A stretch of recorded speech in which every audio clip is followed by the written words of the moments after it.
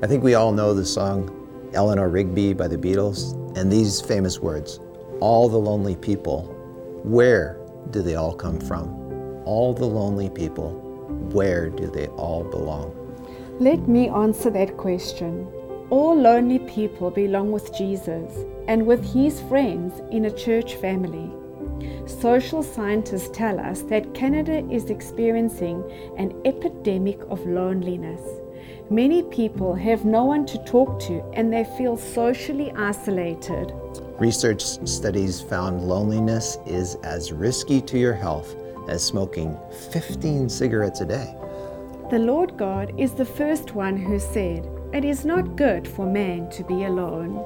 Personally, when I was 16, I experienced intense loneliness. My mother took her own life after battling with depression.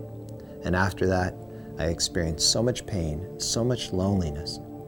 And then a person I hardly knew gave me a Bible, and he told me to read one chapter a day.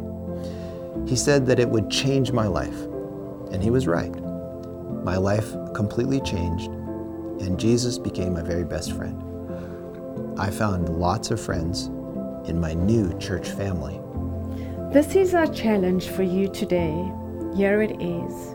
Read a chapter from your Bible every day starting in the Gospels and pray that Jesus will become your best friend and work through you to rescue others from their loneliness.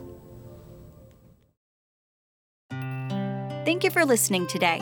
If you would like to watch a video of this podcast, please visit iiw.ca, or you can go to our IIW Canada YouTube channel and click on the Videos tab. Once again, thank you so much for listening.